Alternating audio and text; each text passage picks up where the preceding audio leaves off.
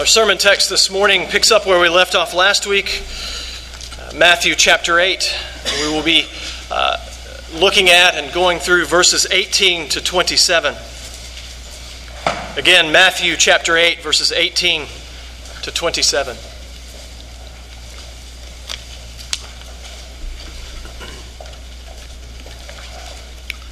This is God's word.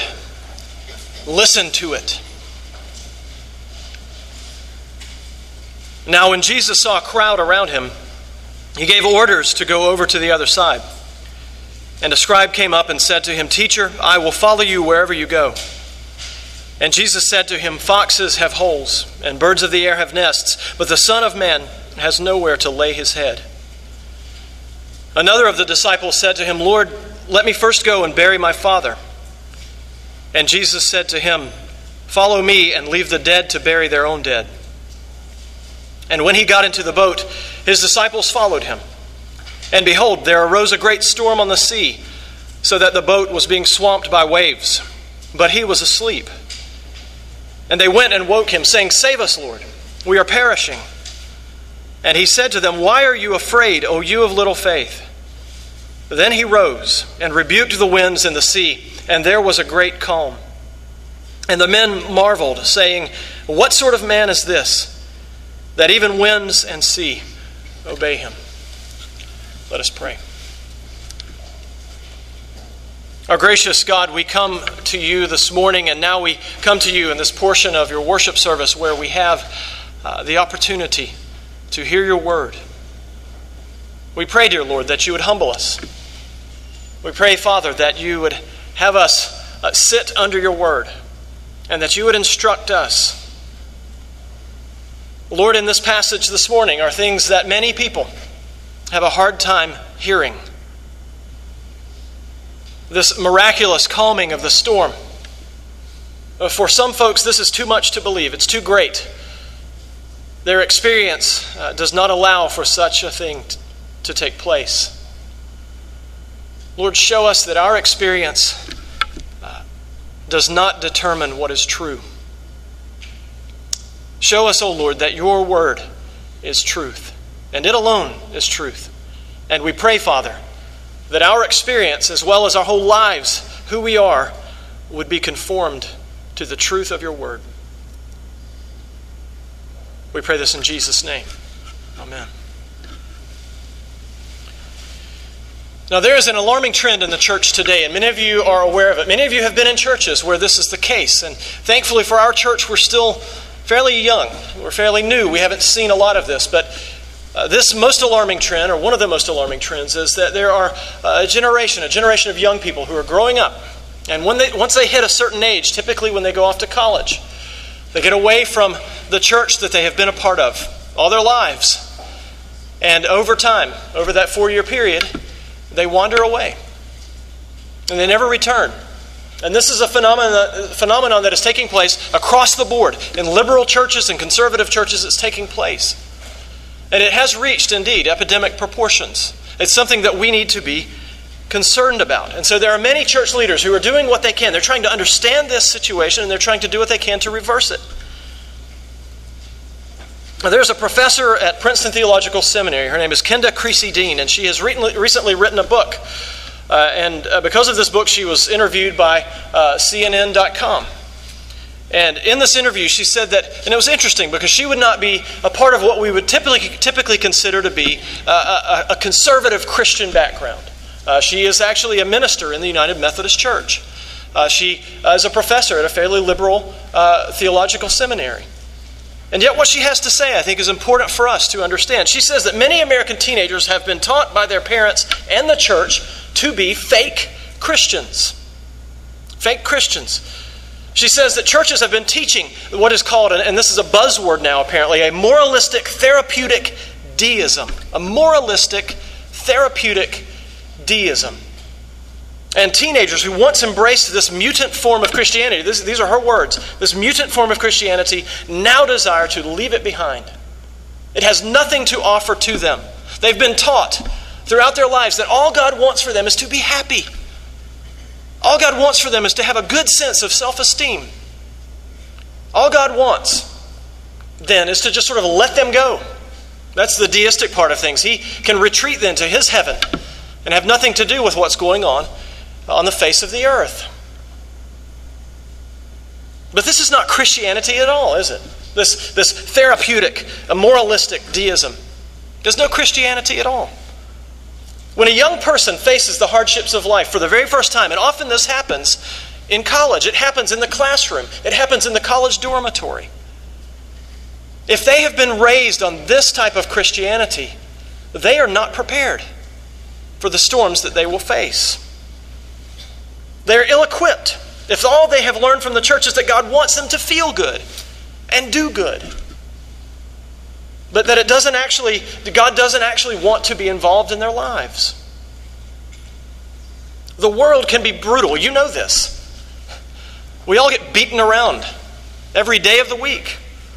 And this type of God that has been offered by the American church for some time now, it gives no comfort, no security to our children. Well, in this morning's passage, this passage that I've just read to you, Jesus leaves no doubt that the life of a disciple, of a disciple of his, is called to an uneasy life. He's called to a life that is not easy. Should the followers of Jesus Christ, should we expect a life that is easier than Jesus himself lived? Well, Jesus makes it clear in this passage and other passages that we will encounter as we work our way through the Scriptures that following him requires a total commitment. The world opposed Jesus and it will oppose us. And if we are committed to Jesus, we can count on this. There will be resistance. But this passage also makes clear one other thing, and one very important thing, and that is that Jesus is Lord. Jesus is God. Jesus is God in the flesh. He controls the wind and the waves. He alone can, by the power of his voice, tell the storm to be quiet. And the storm will obey him because he is God. Well, I'd ask you as we consider these verses this morning to think about this. Jesus committed himself to die on the cross in your place and my place so that we would be able to follow him through the trials of life. Jesus committed himself to die on the cross in your place and my place so that you and I would be able to follow him through the trials of life, through the storms that we face. We're looking at this passage in 3 sections. We're looking at verses 18 and 19 and then 21. And I've labeled this to follow Jesus. And then we'll look at verse 20 and then 22 and 24. And I've labeled this section the cost. And then finally verses 25 to 27, the Son of Man. Again, to follow Jesus, verses 18 and 19 and then verse 21. The cost, verse 20 and then verses 22 to 24. And finally the Son of Man, verses 25 to 27. So let's look first at this idea of following Jesus, verses 18 and 19 and verse 21. You can see here, Matthew has made reference several times now about the crowds who are following Jesus. And these crowds have become a hindrance to Jesus, haven't they? They've become a hindrance to him being able to minister to the people that he needs to minister to. And so in verse 18, Jesus commands his disciples to make ready a ship. They're going to sail across the Sea of Galilee from west to east. And they're going to land, as we learn later on in this chapter, in the county or the country of the Gadarenes, in the Decapolis. Now, it's a small journey, really. It's only about 7 or 8 miles to cross this. The Sea of Galilee is really not more than a lake. And so it's a small journey. But it's enough for Jesus to put some distance between himself and this rabid crowd who is following him. Well, as he makes this announcement to his disciples, there's a scribe who comes up to him. And we read in verse 19 that the scribe says, "Teacher, I will follow you wherever you go." I will follow you wherever you go. Jesus is getting ready to depart. He's going to go to the other side of the lake. And this scribe says to him, "I will follow you." Now, it is safe to assume that by this time, out of the multitudes of people who've been following Jesus for some time now, that there have been a number of people who've come up to Jesus and said just that same thing. "I will follow you. Wherever you go, I'll follow you." Well, Jesus knew how to sort through his followers. Jesus knew this man's heart better than this man knew his own heart. And he's discerning what's going on. And the question, or what Jesus says to him, reveals to the man his own heart. Well, the man is making an offer to follow Jesus, and he sounds quite committed, doesn't he? He's willing to throw it all in with Jesus and follow him. But it's one thing to make an offer, and it's another thing to follow through on the offer once it has been taken up. In the parable of the sower in Matthew 13, Jesus gives the example of the seed that fell on the rocky ground. And you remember this parable. A little bit later in that chapter, he gives the explanation to his disciples so they can understand what he's talking about. There wasn't much soil there in the rocky sand, on the rocky soil. And because of that, the seed immediately sprang up. But the result of having very little soil is that when the sun beat down upon this plant that sprang up, the plant was scorched. It had no root. It withered away. And Jesus will later explain in that same chapter that the different soil types are different types of people who hear the Word of God preached to them. And he says that the seed that is sown in the rocks is like the person who hears the Word and immediately receives it with joy. He immediately hears it. He receives it with joy. He embraces this word that he has heard. But he has no root in himself. He endures for a while.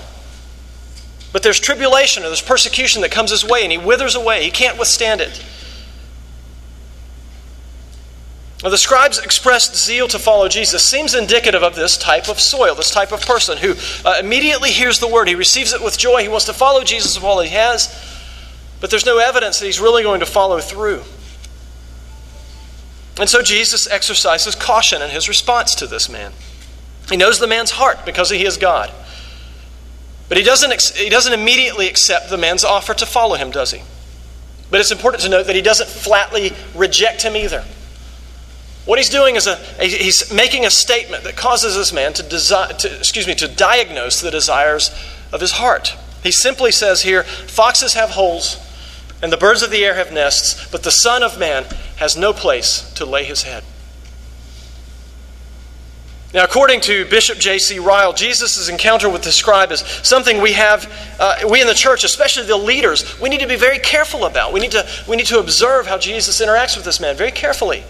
We should take it to heart. He says, it may be feared that the lesson these words contain is too often overlooked by the ministers of the gospel, and that thousands are admitted to full communion who are never warned to count the cost.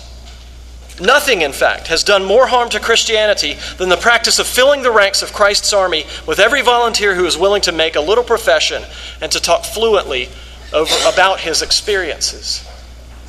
He says this is a great danger to the church, to just open the doors and let anybody in. He says we need to exercise caution, prudence, wisdom when we are exercising the keys of the kingdom. Now, the scribe, like many would-be followers of Jesus, may simply be caught up in the moment. He may be really caught up like a fan or a groupie. He wants to go along with what everybody else is doing. We don't know. He may not be stopping to consider what it means to follow the Messiah, the suffering servant who is prophesied in the book of Isaiah. Well, there's a second encounter with a would-be follower of Jesus, and this occurs in verse 21. But this encounter is very different than the first encounter that Jesus has. Verse 21 says, another of the disciples said to him, Lord, let me first go and bury my father. So first we have a scribe. Now we have a man who's described as a disciple. One who seems to be a little closer, possibly, a little more within the wider circle of the followers of Christ. But this man, just because he's described as a disciple, does not necessarily mean that he is one of the ones who will become the 12 disciples. Jesus hasn't called all of his disciples, that inner group, the apostles, to himself at this point. He has a number of them, a handful of his disciples, those closest men, but he hasn't called all of them yet.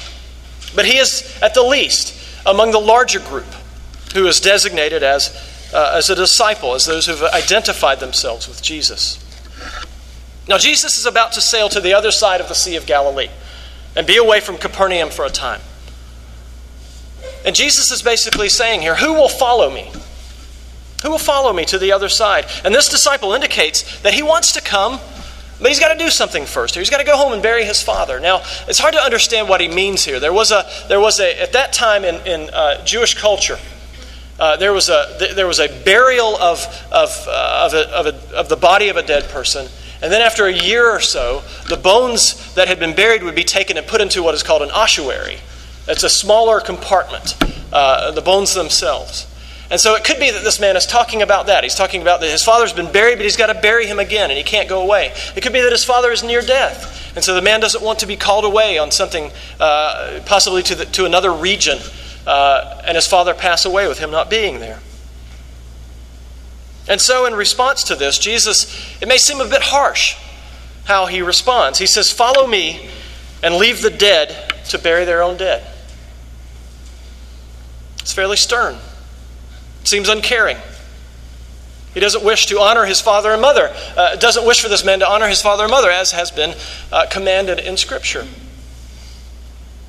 Well, if you look again to the parable of the sower, this disciple, it seems, would be best fitted into the category of that type of soil where the seed is sown and thorns grow up around it. And they choke out the seed. And in Jesus' explanation, he said that this soil represents the person who hears the word, but the cares of the world and the deceitfulness of riches choke the word, and it proves unfruitful. By going to the other side of the sea, Jesus is winnowing down the crowds. He's deliberately making the group of followers smaller. Why is that? Because Jesus only wants those who are truly committed to him to follow him. So Jesus, to the first man, he says, "Hold on, not so fast. Slow down. Think about what you're doing." And to the second man, he says, "If you don't make your move right now and follow me, I will be gone. Now is your chance." Now, whatever is behind the reason for this man not following Jesus, we don't fully know. It is clear that he is placing a priority on the cares of the world and not upon being a disciple of Jesus Christ.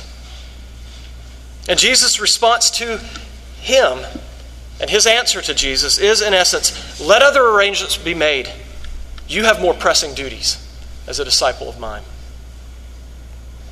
Now, when times are easy for Christians, and it's advantageous in society to claim to be a Christian, all kinds of people will do this. They'll claim that they're a follower of Christ in order to gain advantage, in order to be accepted in society.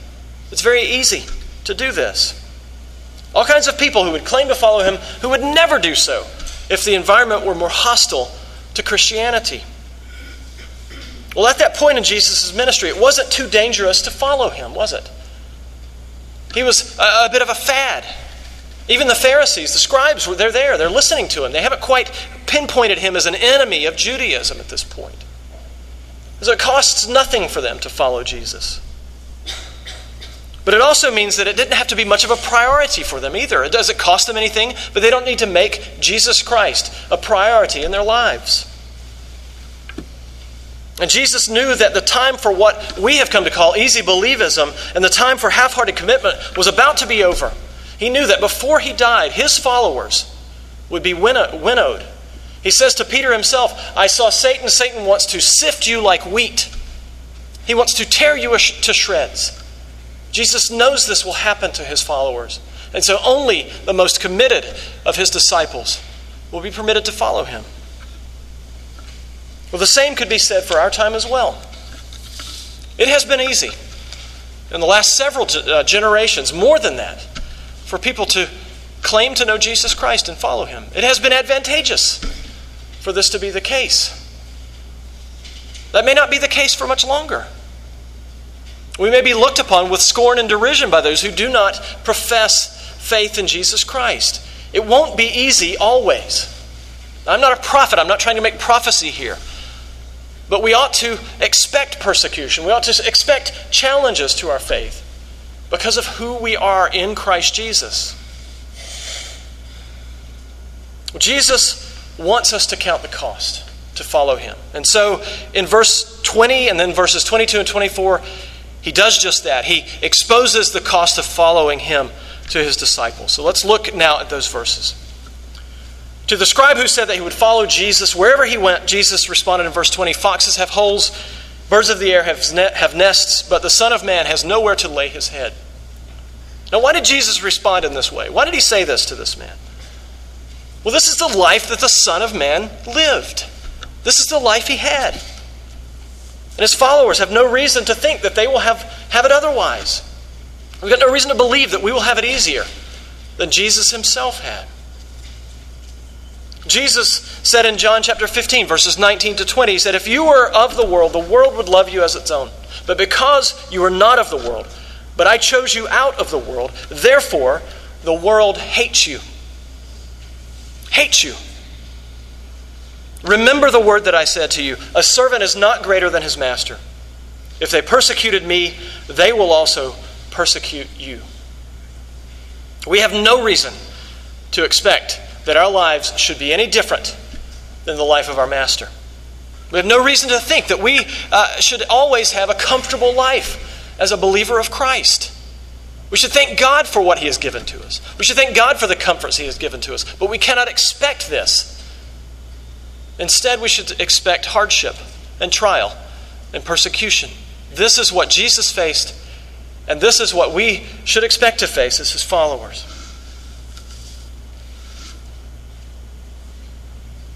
Well, if we want to be one of Christ's disciples, we must be ready to accept Jesus' commands. And there's no greater priority for Christ's disciple than to follow him where he leads. Where Jesus goes, we must go. Where he leads us, where he commands us to go. Just as he did those disciples and commanded them to go over to the other side. We've got to be ready to go with him. And this is why Jesus responded to the man by saying, "Follow me and leave the dead to bury their own dead." This is why he did this. This sounds harsh to us. But where does this command come from? From whom is it derived? This is a command that only God himself can give. But why is that? Because God in his scripture, in his word, has commanded that a man is to honor his father and his mother. A child must honor our father and mother. And this was considered, and I think rightly so, by the people in Jesus' time as one of the highest of the commandments. Honor your father and mother. And certainly Jesus does not dispute this. Scripture makes clear that family obligations are important. And there's only one person's honor who takes precedence over the honor given to parents, and that is God himself. We see this in Jesus himself when he speaks to the Pharisees in Matthew chapter 15, verses 4 and 6. In that chapter, in those verses, Jesus insists on the importance of honoring one's parents. And yet he demands that we have greater loyalty to him. Greater loyalty to him than to our own parents. Well, Jesus fully understood who he was. He fully understood the demands he was making of his disciples, and he expected them to be fully committed to him. And he knew that his disciples right at that moment were about to be challenged in their commitment to him. Well, after this exchange with this disciple, verses 23 and 24 say, "And when he got into the boat, his disciples followed him. And behold, there arose a great storm on the sea, so that the boat was being swamped by the waves. But he was asleep." Jesus departed for the other side of the Sea of Galilee. Now there is no way to know whether the scribe who had approached Jesus or whether the disciple who Jesus had told to follow him, there's no way to know whether they were in the boat or whether they were among the other boats that likely followed Jesus to the other side. But those disciples who followed Jesus, who heard his call and heeded his call, they were about to be tested in their faith. Now, even though the Sea of Galilee is a small body of water, it's not much more than a lake. Because of the way that it's situated, it's a very low lake, some 600 feet below sea level. It gets tremendous storms that come up on this body of water. And they come up unexpectedly. Well, the fishing boats that Jesus and his disciples were in were not very large. They held at a maximum about 15 men. They would have easily been swamped by this great storm that comes up, like the one that Matthew describes. Now, Jesus, for the time being, he's gotten away from the crowds. The one who makes demands of his disciples that only God can make is now asleep in the stern of the boat. And Jesus was not speaking figuratively when he told the scribes that the Son of Man has no place to lay his head. Jesus gets sleep wherever he gets opportunity. And in this case, he gets it in a boat crossing the lake. Well, the storm has reached a point where even experienced fishermen like Peter and James and John and Andrew They're starting to panic. And Jesus, given over to fatigue, sleeps through it all. And the disciples become very worried, very concerned about what is going to happen to them.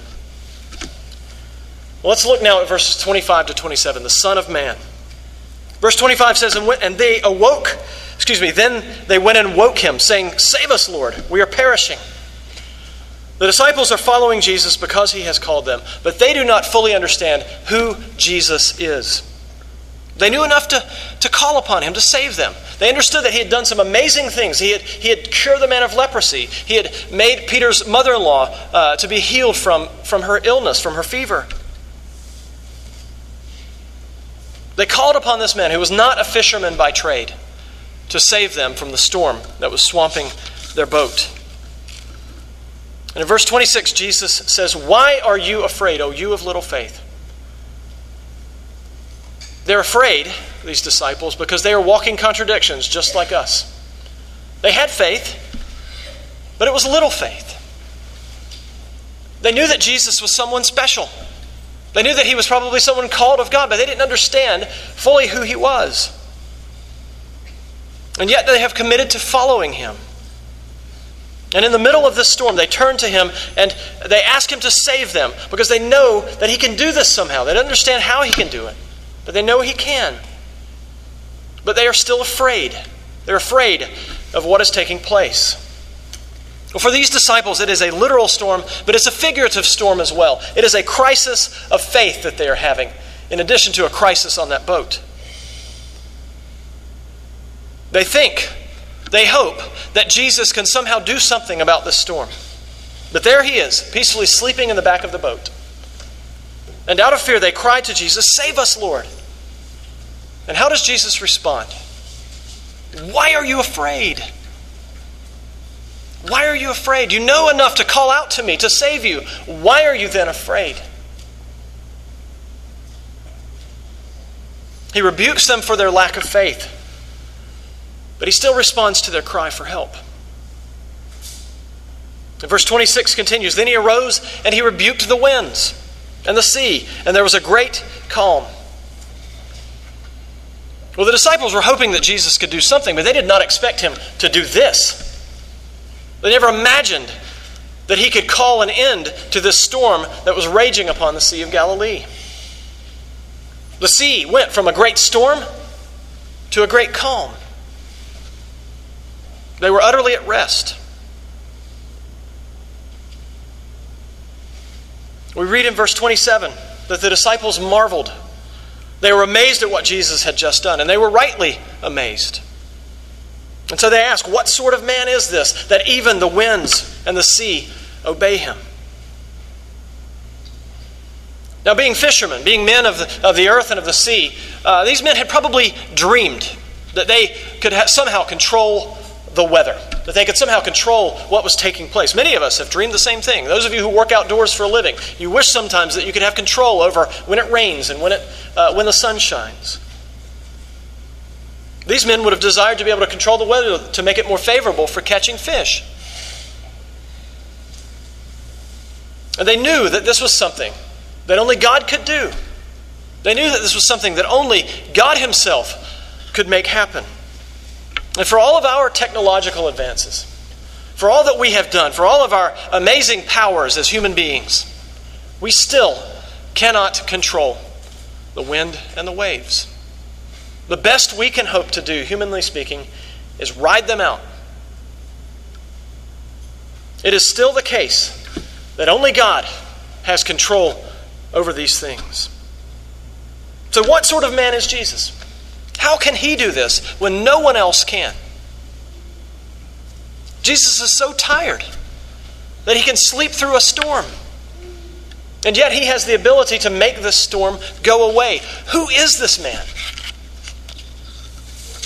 Now, there are plenty of people, and there are plenty of those who read this passage, they read other passages in the New Testament, and they say that Jesus obviously did not have the ability to control the winds and the waves. The storm naturally sprang up, and it naturally went away just at the right time, just when Jesus stood up to rebuke the winds. It was a natural occurrence all the way around. This is how people who do not have faith understand what took place here. You still want to think that Jesus wasn't a complete scammer. Others say that this story is simply a fairy tale. It was made up to sort of accentuate the claims of the followers of Jesus.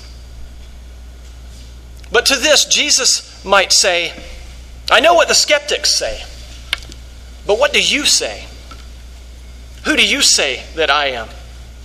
You see, unbelief will always argue from unbelief.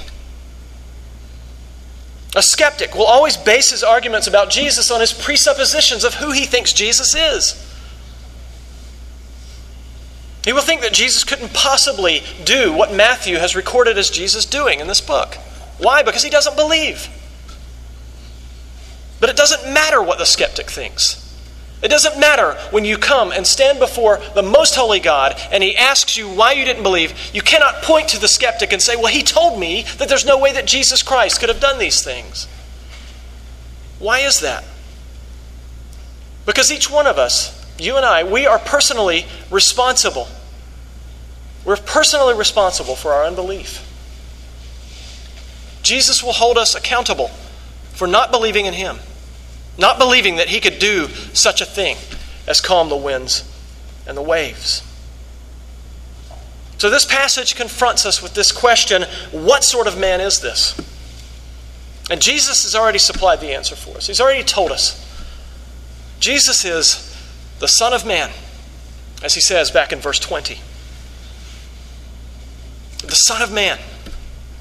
Well, this is the preferred title of Jesus. He prefers to use this title for himself other than any other. He will call himself the Son of Man 79 times in the Gospels.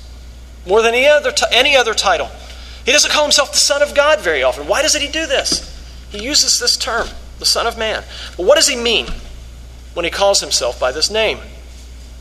Well, let's cut to the chase here. He is unambiguously referring to Daniel chapter 7, verses 13 to 14, which say this, there came one like a son of man, and he came to the Ancient of Days and was presented before him, and to him was given dominion and glory and a kingdom, that all peoples, nations, and languages should serve him. His dominion is an everlasting dominion, which shall not pass away, and his kingdom one that shall not be destroyed. Jesus is saying, I am the one mentioned in Daniel chapter 7. I am the Son of Man, who comes before the Ancient of Days, God the Father, who is given the kingdom, the eternal kingdom. I am the eternal King, the Messiah, who has come to Israel to redeem his people. Jesus, the Son of Man, is both God and man in two distinct natures and one person forever. He sits at the Father's right hand as God and man today. He sits as our representative. He hears our prayers. He is our priest, our great high priest. He can identify with us in every single way. Why is that? Because he was a human being. He was tempted just like we are, yet he remained without sin. And he remained without sin. Why? Because he is also God. He is God in the flesh. Emmanuel, God with us. He is God who alone can calm the storm that these disciples faced. But he's also the man who can sleep in the stern at the same time. Jesus must be both God and man to save us. He must be fully man. Why is that? Because he's got to take our sins upon himself on the cross. He's got to die in our place. The blood of goats, the blood of sheep cannot do what Jesus alone can do. Jesus was fully man.